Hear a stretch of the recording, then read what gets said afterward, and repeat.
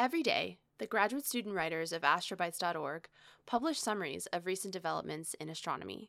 Then we sit down with recent astrobites of our choosing and bring them together, sometimes in ways you wouldn't expect. We call it Astro Soundbites.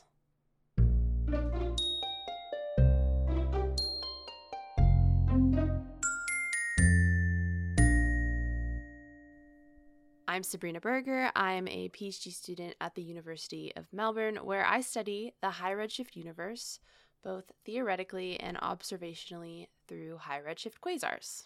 I'm Will Saunders. I'm a fifth-year PhD student at Boston University, where I study the upper atmospheres of Uranus and Neptune. And I'm Kirsten Boley. I'm a PhD candidate at The Ohio State University, where I study the impact of elemental abundances on planet formation and evolution. You're listening to episode 75, Stellar Snacks. Really excited about this alliteration. I mean, I'm pretty hungry, so I'm good for a snack. I felt clever when I came up with this. So today, all of our astrobites use food to explain their concepts in planetary science. It will also be the episode of me trying to relate everything back to cooking and food in a very silly way, so brace yourself.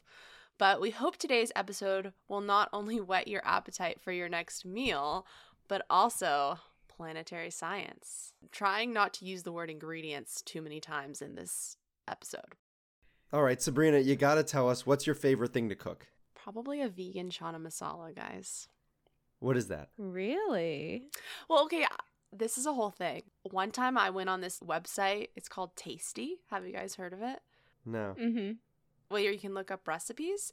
And I found this really yummy, like, one-pot chickpea curry recipe. And I kept making it for a couple months. And then all of a sudden I was describing this to my friend. And he was like, "You're making chana masala." And I didn't know it for a couple months. But it was a chickpea curry. I would say I'll try it, but I'm allergic to chickpeas, so I can't.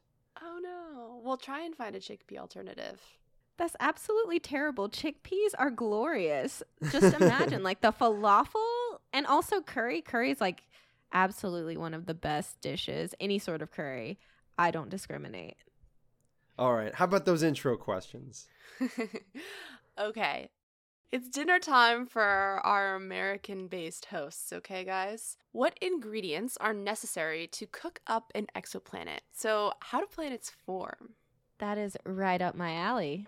So, if you would like to bake a planet, what you need is a little bit of rock, a dash of... No, but seriously... So when we're thinking about the things that build planets, typically what you want is something like iron, magnesium, and silicon. So iron for the core, magnesium and silicon for the rocky bits. And then if you want to build a gas giant, you'll want to get some hydrogen and helium in there. And that's super generic. There's a lot more that goes into the actual ingredients. But there are a couple of different processes that you can start to think of when you're thinking about forming a planet. So there are two major theories. So one is called core accretion or planetesimal accretion. The idea here is that you start off with these small objects that end up smashing into each other and get bigger and bigger. And eventually you build up a planet embryo or a large planet, and then those start to hit each other. So basically you just increase in size. And then the other theory is pebble accretion. And so pebble accretion basically happens due to instability in the protoplanetary disk. And when that happens, it's the idea that these centimeter-sized particles, hence the name pebble, end up aggregating and just continually pull in these pebble-sized objects. And so depending on what sort of planet you're building, you can either use core accretion or pebble accretion. And then there's also things like migration that can come into play, or whether or not a planet formed where it's actually orbiting. So, to clarify, is the distinction between these two forming mechanisms basically the size of the rock going into the formation? Like pebble versus core accretion? Yeah, 100%. What happens if you don't have any iron? Can you still form a planet? That's really interesting. There are some theories proposed where you could have a coreless planet. However, that seems quite unlikely because when you're thinking about abundances in general, if you increase one, you're going to increase the others. So more than likely, you could have a planet with a really tiny core. But, I mean, it's not completely ruled out that we can't have a coreless just ball of rock floating around. I guess the protoplanetary material would have to contain almost no iron. Because iron is the densest, right? It sinks to the center. You can't really get rid of iron once it forms into the planet. Mm-hmm. So I'm imagining what kind of environment would have had no iron because there would have been no previous high-mass stars to create iron before. Certainly no planets that exist today. Maybe if there were planets for the early populations of stars. Well, also, don't we take our understanding that iron is at the center of every planet just because that's the only way we know planets' cores can form, basically? Or we just have, like, the Earth and other planets in our solar system as an example. So maybe there's some, like, exotic formation going on in another solar system across the universe? You could totally have some different materials. I think iron is a good assumption, not just because our solar system has planets with an iron core, but also because it's common enough and heavy enough that you could make basically cores out of it. But you can also have like nickel in the core, which is a theory that's for Earth as well. So you can totally have different things other than iron, but they're just kind of correlated. So most likely if you've got magnesium and silicon, you're going to have at least some amount of iron. Super cool. Thanks for telling us about pebble accretion. My friend was wearing a hat last night that looked like Fruity Pebbles on her hat, but she didn't know because she's British, but I don't think they have that in the UK. Anyway, Fruity Pebbles. But speaking of ingredients, which one makes Mars red? Right, I'll take this one. So as Kirsten explained, planets have lots of heavy metals. In astronomy, metal is anything heavier than helium on the periodic table. Most of the smaller planets lose their gaseous envelope pretty early. They just don't have enough mass to hold on to it, which was the case for Earth and Mars, which lost the hydrogen and helium, but held on to some of the lighter gases a little bit longer. As we discussed, there's iron in the core, but the interesting case for Mars is because it's much less massive than Earth, there's more iron mixed throughout. There's less gravity to kind of suck it all down to the core.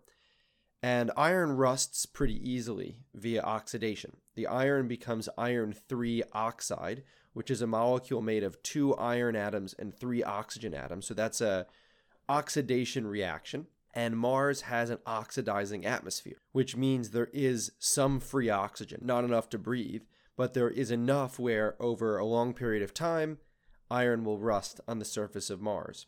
We're not exactly sure how that process has occurred. We believe at one point that Mars had liquid oceans. And if you've ever left some metal out, it rusts really quickly when it rains. But when it doesn't rain, it takes a lot longer to rust. So it's possible that Mars rusted over prior to the water evaporating. But it's also possible it actually didn't, and it didn't start to rust until it became arid. But today, the red is iron oxide, it's rust, and because Mars is so arid today, the dust that gets kicked up into the atmosphere, it preferentially scatters red light, which turns Mars red. And in fact, fun fact about the dust, where's Alex for this great dust fact? He said last time how much he loves dust facts. So the dust from Mars is responsible for the majority of the zodiacal light, which is a faint glow that we see from Earth of material scattering in the solar system.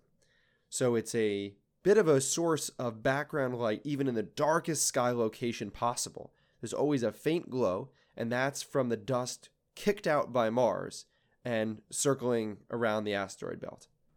What a fun fact. Dust always gets in the way. Mars is everywhere. It's basically red because it was burnt. Like, it spent too long in the oven, right? Yeah. You want to bake your Mars till it has a crispy exterior and all the free pools of water have dried up. Are we sure that someone didn't just dump a whole bunch of paprika in on accident? They wanted to do a little bit of a sprinkle. Ooh. Maybe it was the cinnamon challenge. It went horribly wrong. So we have lots of different cuisines when it comes to choosing a snack. But how does it go when choosing a cuisine of exoplanet? So like a category of exoplanet. How do we categorize them into different cuisines? So we've got a couple of different cuisines that you can choose from. There are 4 specifically that we use in astronomy. But, you know, we have some other ones that we talk about in our solar system. So the ones that we have when we're talking about exoplanets are specifically Jupiters, sub-Saturns, sub-Neptunes, or my favorite term, mini-Neptunes, and super-Earths, which tend to include like Earth-sized planets as well. Now, what you'll find here is that we're talking about the planet size specifically. So you can also classify them by their proximity to their host star. So then you'll end up getting hot Jupiters, warm Jupiters, cool Jupiters, and so on and so forth. But generally, we've got the terrestrial planets and the larger gas giant planets that we see in our solar system, and some things that are in between that we don't, like the mini Neptunes. To just throw in a quick aside on this, Awesome. I'm really interested in how we can use the ice giants from our solar system to better understand ice giant exoplanets. There's no exact analog to Uranus and Neptune that we found outside the solar system, but there are a lot of different types of analogs. A size analog, a distance analog, a distance compared to the size of the star analog, so the amount of radiation that it receives. And we know so little about the ice giants in our solar system. I'm hoping to learn more about that, and then what can we actually use to extend elsewhere. So it's an interesting area of discussion. So now it's time for Will to tell us all about adding some cacao nibs on top of the burnt cake that is Mars. Would you like to go ahead and tell us about your astrobite, Will? You got it. I mean, that sounds pretty delicious. A nice cake with a crust and some chocolate. We could just stop and maybe make some food and then continue on a full stomach. All right, actually science for a sec. This astrobite is called Cacao Meteorite and Other Iron Nickel Meteorites on Mars. This was written by guest author Emma Harris, and this astrobite is a cross post from the sister site GeoBites, which covers all things geology. The name of this paper is Spectral Diversity of Rocks and Soils in Mastcam Observations Along the Curiosity Rover's Traverse and Gale Crater, Mars. And this was written by Melissa Rice and others, not to be confused with Milena Rice. And it was published in the Journal of Geophysical Research Planets. Now, Curiosity is a rover on Mars and has been there since 2012. So in its 11 years on Mars, the car-sized Curiosity rover has traveled over 30 kilometers and explored the slopes of Mount Sharp within the Gale crater. Curiosity during its time has survived a global dust storm. It's been part of efforts to detect methane on Mars. This is an ongoing debate as to whether or not Mars has methane. I think the leading belief right now is that it probably does not, but Curiosity has been a big part of this. It's seen solar eclipses by both of Mars's moons. It's made drill sites in numbers of places around the surface to measure composition, made a number of firsts of detecting different molecules, including some organic molecules. And those are just some of the amazing things that Curiosity has done in its 11 years. And it's not stopping. It's going to keep on going until it completely breaks down or the plutonium degrades to the point where it's out of energy. One of the most recent major discoveries that Curiosity had came in January of this year when it captured an image of an unusual looking rock. Now Mars, as I've said, is pretty red, and while it has a lot of geographic features, the color is pretty darn similar. But this rock is actually more of a black, gray, silvery color. It has a little dust on it, but it's pretty obvious to see under the dust that it's black. It's about a foot or 30 centimeters in diameter, and it got the nickname Cacao because it looks like a cacao seed from the plant. Not like a processed chocolate, like the inside of the pod where you can see the individual seeds sort of clinging to a structure of some kind. So was this sort of a serendipitous discovery? Because you said 30 kilometers that it traversed, so I'm assuming that it wasn't visible from space. Definitely not. But Curiosity sort of stumbled upon it on its little saunter across Mars. Yeah, that's pretty much it. They take pictures constantly, and when something looks interesting, they stop and examine. That's so neat, too, because 30 kilometers isn't very far for, I guess, the people that needed to convert to miles like I did. That's only about 18 miles over 11 years. Right. It's not making a huge amount of progress in terms of speed. It's making a huge amount of progress in terms of science. But you can imagine all the challenges. If Curiosity's roving on its own, it can move along just fine. But when it hits a problem, it's got to be relayed back to Earth. Decisions have to be made, and then back to Mars. And each back and forth can take up to maybe 10 minutes or so. When there's a problem, it can take a long time to resolve that. So it doesn't make a ton of progress like what we're used to, but it actually, 30 kilometers is pretty darn good. That's pretty lucky, though, in terms of finding something like this, like finding a little cacao nib on our red velvet Mars. Yes, as we'll see, it isn't the first, and it certainly won't be the last, we hope, but it is pretty rare, yes. Now, these types of rocks are called float rocks because they're not embedded in the regolith. So they were kind of recently in the geological sense. And while it's somewhat typical to have float rocks on Mars, it's not exactly clear where this one would have come from. Maybe it could have come from some sort of impact coming down the slopes or weathering processes. No one's 100% sure, so every opportunity to discover and examine a float rock is always taken.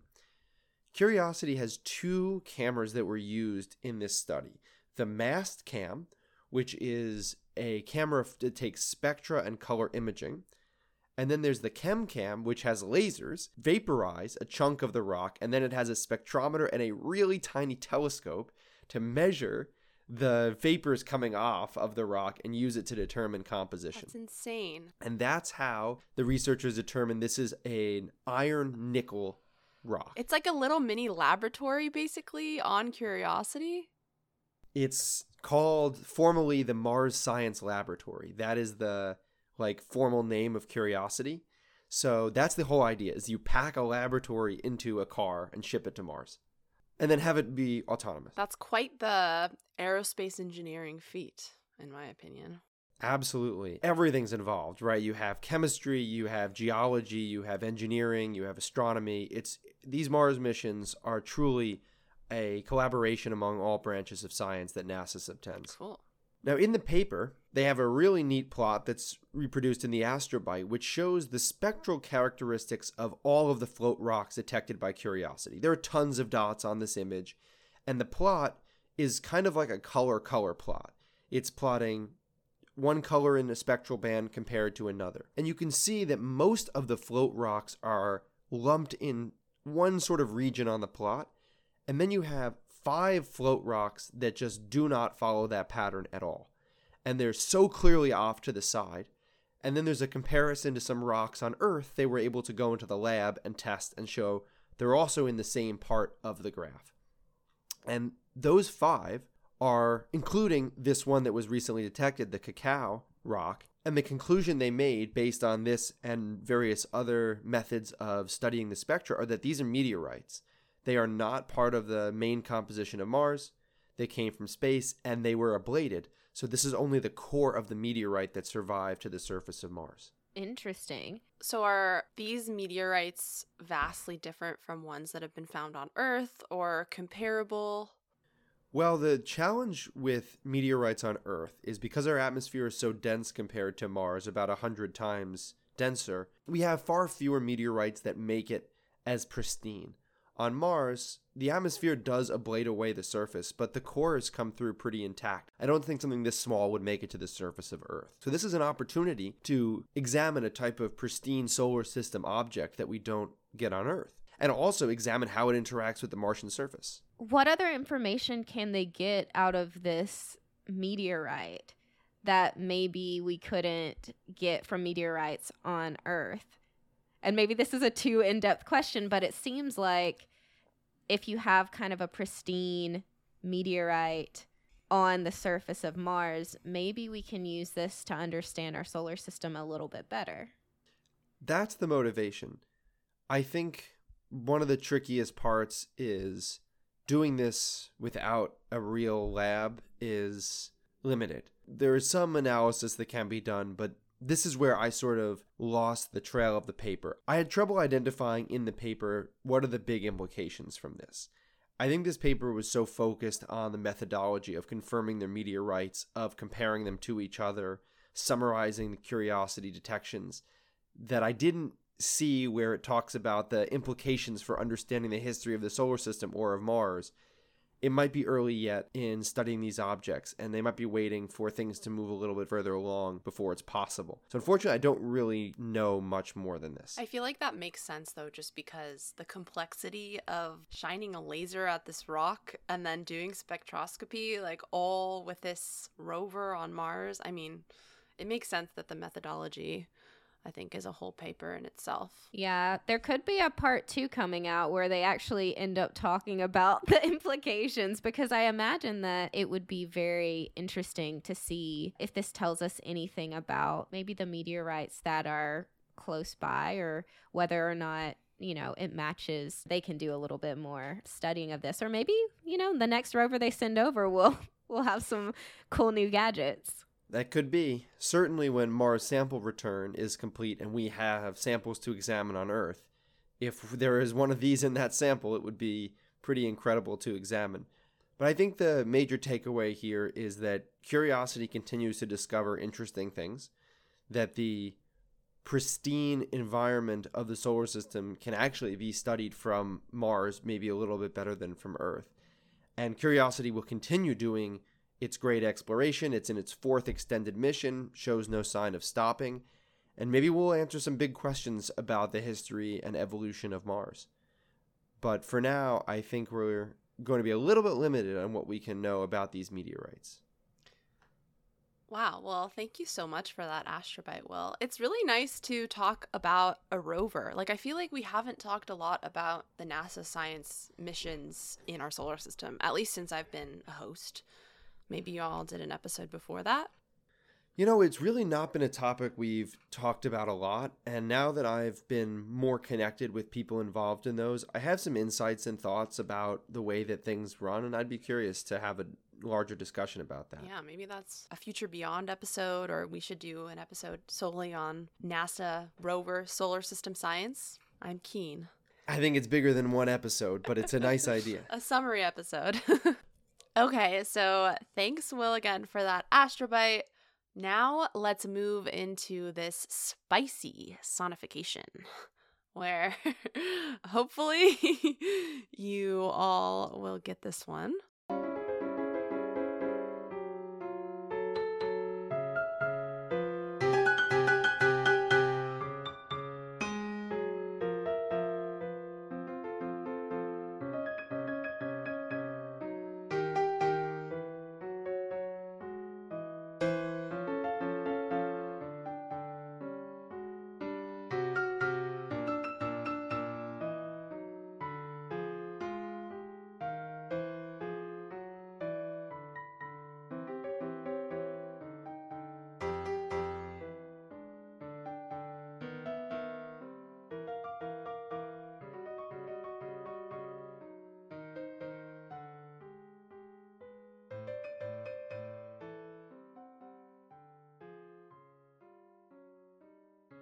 Okay.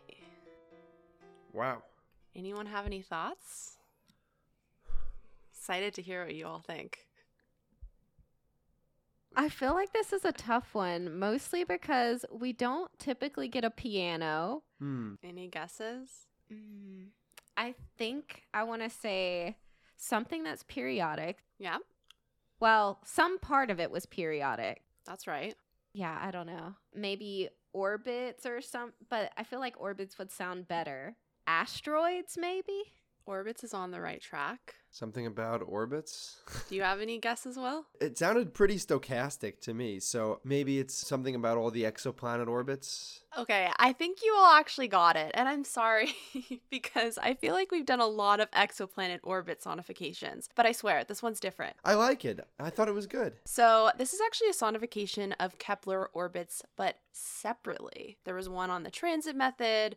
There was that one that kind of simultaneously played a bunch of orbits a couple episodes ago.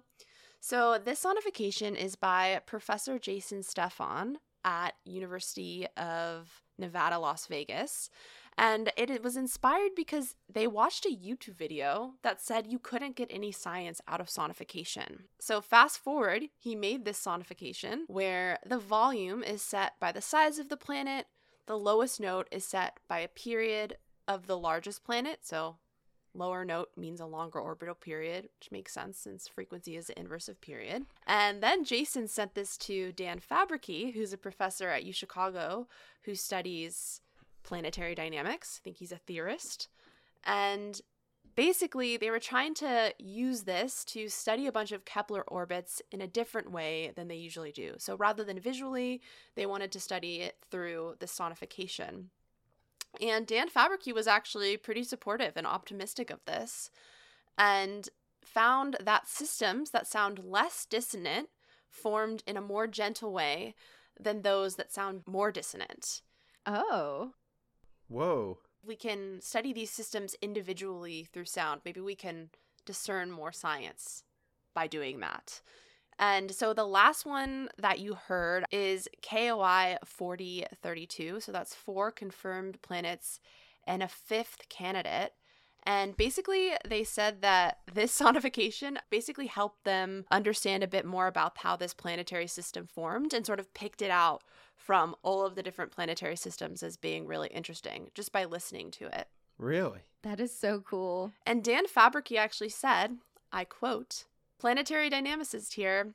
For resonance structure, it seems sound is in a better position than sight to do the job of picking out frequencies in particular." So it really points to the different ingredients that are needed to work out what an orbit means and kind of is sort of an optimistic look at what sonification could potentially do, especially for looking at these huge, large surveys. If you can listen to the survey, potentially you can learn more. I know that kind of reminds me of that movie Contact, where Jodie Foster goes up to the radio telescope and they translate the radio spectrum into something that she can hear, and then that's how she discovers extraterrestrial intelligence. I mean, that's way, way further out from this, but it's kind of reminiscent of that kind of idea, which is a lot of fun. That's such a unique way of thinking about these systems, and actually pretty smart, because we know that you can use sonification to understand things or end up seeing things that you wouldn't normally see with your actual eyes. Yeah, so just a slightly different exoplanet sonification than we've seen before. That was a really great sonification. Thanks, guys. I appreciate it. I'm still not over it. That was maybe one of the best ones we've heard in a long time. Oh, yeah, for sure. Really? Aw. Well, I also want to add that when we talked about our sonification episode last time, and it was all about education, right? That's what this kind of is you can do things with sonification that you can't do without. And that's the whole idea, is can it be more than just a tool? Can it be at the cutting edge of research? But yes, I know we have to move on. So can you imagine maybe listening to 2 hours of sonified, maybe supernova data, planetary transits, and then that's almost an easier way than visually inspecting it sometimes. Maybe your ear can pick up things that your eyes can't. It's a really cool concept. Honestly, that makes me want to try it, because I can't tell you how many thousands of light curves that I've looked at trying to detect a planet. Still haven't found one yet. But yeah, no, I think that was an amazing sonification. So thank you for bringing us that. Thanks for listening, guys. So now Kirsten is going to tell us how stars create different types of delectable treats or exoplanets. So right along the same kind of concepts we were thinking about for the sonification. Yeah. So, the astrobite that I'm going to be talking about is called The Great Planet Bake Off, and it was written by Mark Popinchuk.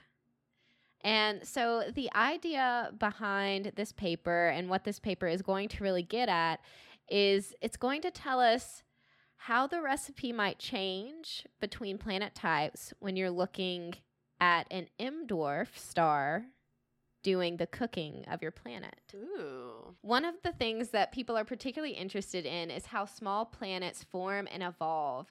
And this is for several different reasons.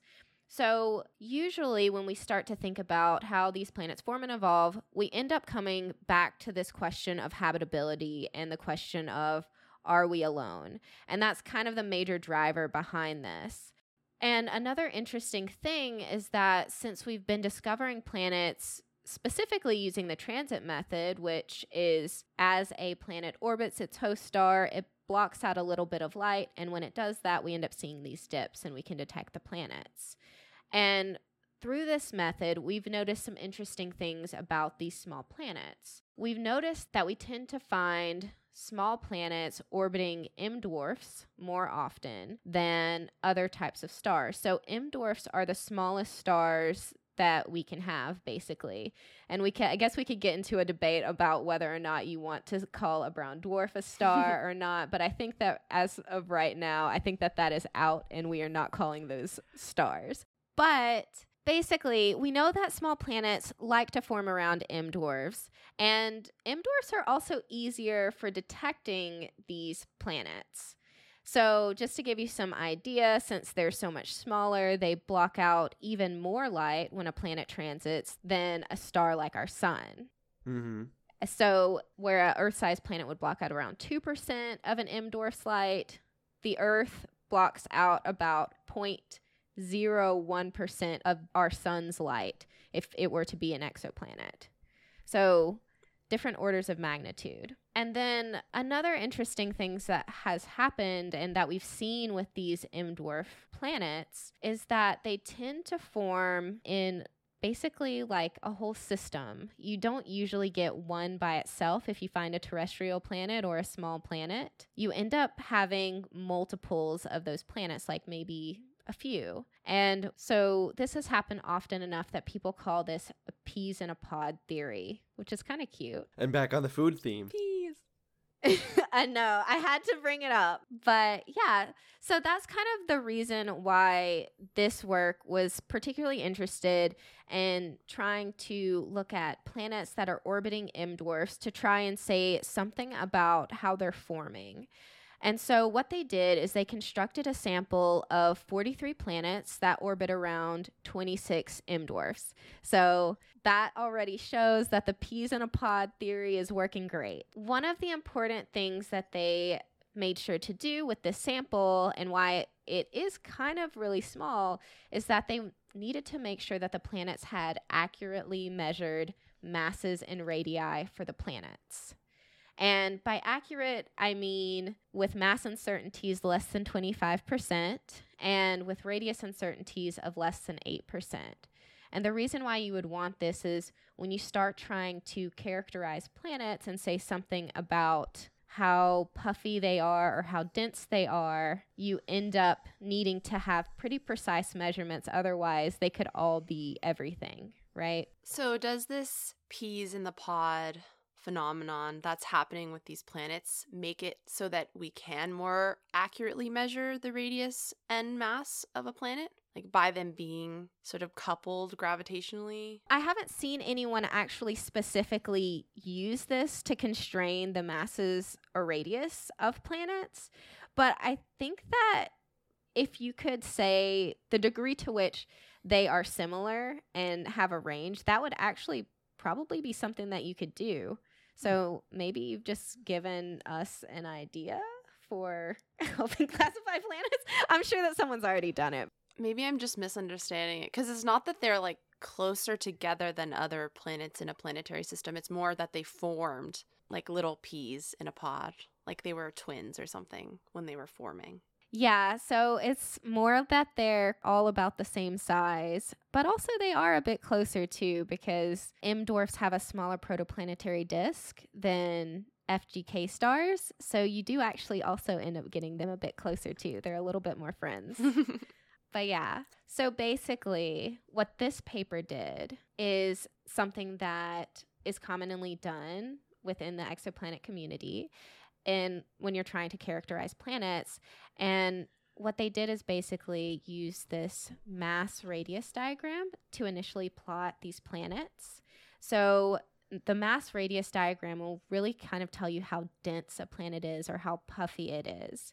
And from there, you can start to see different populations arise. You can end up seeing what they have is a rocky planet population, water worlds, and gas-rich planets. Something that I didn't mention before is that this sample of small planets is actually a sample that includes mini Neptunes. So planets that are smaller than a radius of 4 Earth radii. And this means that you're not just looking at terrestrial planets here. So that's what the gas-rich planets would end up being here. So what they did is plot this planet population. And they also used these planet growth models to test theories on how these planets could have formed that would match the data that they're seeing. And one of the things that they implemented during their research is instead of looking at mass and radius, they also looked at the density ratio.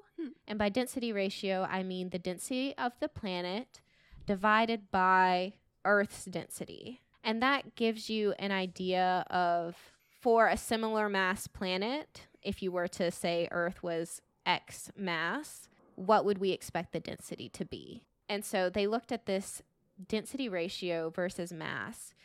And one of the results that they found is that by looking at it in density versus mass space, they actually were able to see very distinct populations, whereas when they were looking in mass radius space, some of the water-rich planets kind of overlapped with the rocky planet regime and same with the gas planets. But when they looked in this density space, it was very clear-cut that these populations were very separate, which is kind of interesting. And it has a few implications for planet formation. Because they have such distinct regions of density mass space that they take up, this points to the fact that they probably formed via pebble accretion, like we talked about before, as opposed to planetesimal accretion.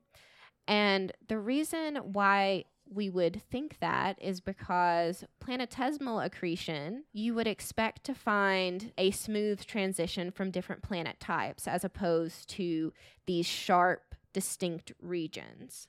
And another interesting result is that they found that the rocky planets tended to be closer to their star than the water-rich planets, which kind of makes sense if you're thinking about migration and the fact that we think that water-rich planets form beyond the ice line, which means further out in the protoplanetary disk and could potentially migrate in further. This kind of is in line with that theory that water worlds form further out in the protoplanetary disk and migrate in, whereas rocky planets form closer in and either have all of their stuff evaporated or they basically didn't have any or much water in their rock at all. And then the last pretty big thing that they found is that their models that they were using actually do reproduce this pretty nicely, this result, when using the pebble accretion model. So this was kind of an interesting paper, and I think that, yeah, it could have some implications for planet formation. I see. It's the lack of the in-between case, right, that says that it's got to be pebble accretion in this scenario. Yeah, exactly. Okay, what if it just formed quickly and there just isn't a lot of in-between stage? In terms of having pebble accretion as the formation mechanism? What if it was the planetesimal method, but it formed so much quicker than we thought that there isn't a long time when the planetesimals are in that stage, so we actually wouldn't expect to see many of them?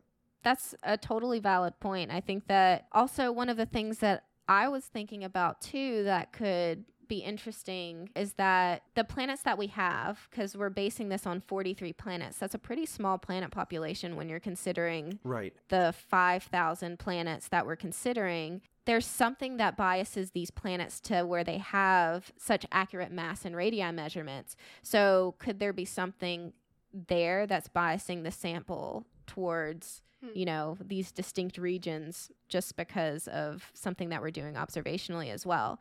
So I think that that's a totally valid critique. Maybe you're right. Maybe there's something else going on and they could have formed faster. Definitely need a larger sample size, but it sounds like it's a pretty good study. Super interesting. Yeah, for sure. Thanks so much, Kirsten, for telling us all about that astrobite and how planets are formed or baked, as we like to call it in this episode. So now it's time for our one-sentence summaries. Kirsten, do you want to go ahead and give us yours? So, if you want to figure out how to bake your favorite planet, its density could point you to the ingredients and temperature needed for that recipe. What about you, Will? When humans eventually journey to Mars, we won't have to pack any chocolate because there's enough of the cacao meteorite to go around. Just kidding. Love it. I love that. An expensive piece of chocolate, most expensive in the world. A delicacy formed by the universe. All chocolate was formed by the universe, Sabrina. I mean, you know what I mean. Okay, so we talked about meteorites in this episode. We talked about exoplanets forming. I know meteorites are important in understanding planetary formation. Chondrites is a buzzword that comes to my mind, but I kind of forget what exactly that is. So can we kind of synergize these two astrobites? Like what synergize? The whole point of Astro Soundbites. Why are meteorites important in exoplanet science? First, I just have to explain what a chondrite is. I never thought it would get brought up here. So basically, chondrites are little rocks that have never gone through any sort of deformation in terms of like heat or anything like that. And they're really cool because they have these chondrules, which are basically like droplets of rock almost, but they're these circular little things within the rock, and they're really light. I've inherited a couple of chondrites. You have them? And I love them. Where'd you get them? Are they meteorites? They are meteorites, yes. Ooh, that is so cool. Do they give you sort of a first glimpse about what like the early solar system might have looked like, chemical abundances and stuff, or what's the point of it? Yeah, that's the whole idea. So if you can get these pristine samples, of course, like once it comes into the atmosphere, you're going to char the outsides. Right. The one that I have, it's basically like a slice of one of them, so you can actually see the chondrules and stuff inside. So it's like it got baked on the outside. Is it good with butter?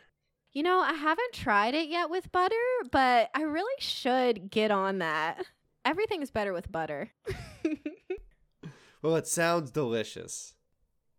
Probably be a little crunchy. But yeah, the whole idea is that we could figure out what was in the protoplanetary disk. Amazing. I think one of the great areas of synergy in planetary science is, and I mentioned this earlier, using what we know about the solar system to study exoplanets. And it's so tough because we can get up close on Mars and on Earth and measure so many things. And we've also landed on asteroids and comets, and we can measure those. We're never going to be able to measure exoplanets up close. So never probably in the sense of like any useful time frame for people living or future people. So I think the way that we can use as much context as possible in planet formation and then relate it back to things we know to be true from our solar system, we can actually make reasonable inferences about other planetary systems. So in the case of studying meteorites on Mars, question is like, how does the meteorite on Mars differ than the meteoroid orbiting in space? You know, we can do that comparison and see maybe how long the one has been on Mars has been affected by the atmosphere of Mars or various weathering or the fact that we can see its core. And then there's an idea about how did the planets form in different regions? What does an asteroid here tell us about that region, or a comet tell us about the far outer solar system? And then use those clues, that ground truth, when we go and have data from exoplanetary systems where we're not going to ever be able to measure detailed composition in the same way or inspect up close. But from a broader sense, more generalized information. But the trade-off is always in the solar system, we have a small sample size, but can get the best up-close data. For the exoplanets, we have a much larger and rapidly growing sample size, but have to always measure them from a distance. And there's such great science you can do with both. And the more connections, I think the more powerful the science can be. This is one of the things that I always found really interesting, that solar system people and exoplanet people, it seems like there's not a ton of crosstalk. It seems like more recently there's more of that happening, where we're starting to get planetary science departments in places as opposed to just astronomy and earth science. So seems to be a lot more crosstalk, but it seems very necessary if we want to understand exoplanets to really understand the planets on our solar system. How did Jupiter form? Is that significantly different? And can we expect those in other systems? And so, or, how did Earth form? Did we form inside and migrate in, or did something deposit water onto Earth? And like all of these sorts of questions. And I think that that's really going to help us nail down what's happening for some of these exoplanets. The meteorites represent a window back into the history of the solar system that we can't currently see. So we're stuck on Earth with weathering that has ruined all of those good rocks that we started with. And on Mars, sort of the same deal, but the meteorites give us a brand new rock. And maybe we study them on Mars instead of studying them on Earth, or we study them in orbit. But it's all these little clues. So you might say, well, we only have 8 planets. How can that possibly help us understand the 5,000 and growing of the probably billions of others? It's like, well, we're not limited to 8 data points just because we have 8 planets. So basically, to sum up this whole argument, you can't know how to make a red velvet cake unless you make it at home, like with a recipe book. You need to make it closer to home, right? You could eat it a million times at a restaurant from afar, looks great, but you really need to study it closer to home. I think that nails it right there. So that concludes episode 75 of Astro Soundbites, Stellar Snacks. If you want to read the 2 astrobites we talked about today, and or the associated papers, check out the links in the show notes. We'll also link to the sonification so you can take a look at the visual aspect of it as well. And if you want to hear more of our wonderful episodes, check them all out on Apple Podcasts, Spotify, Google Play, SoundCloud, or wherever you get your podcasts. Thanks for listening, and don't forget to keep your ears to the cosmos. Wait, was that your 1 sentence summary? Are you saying that the cacao meteorite has no original sin?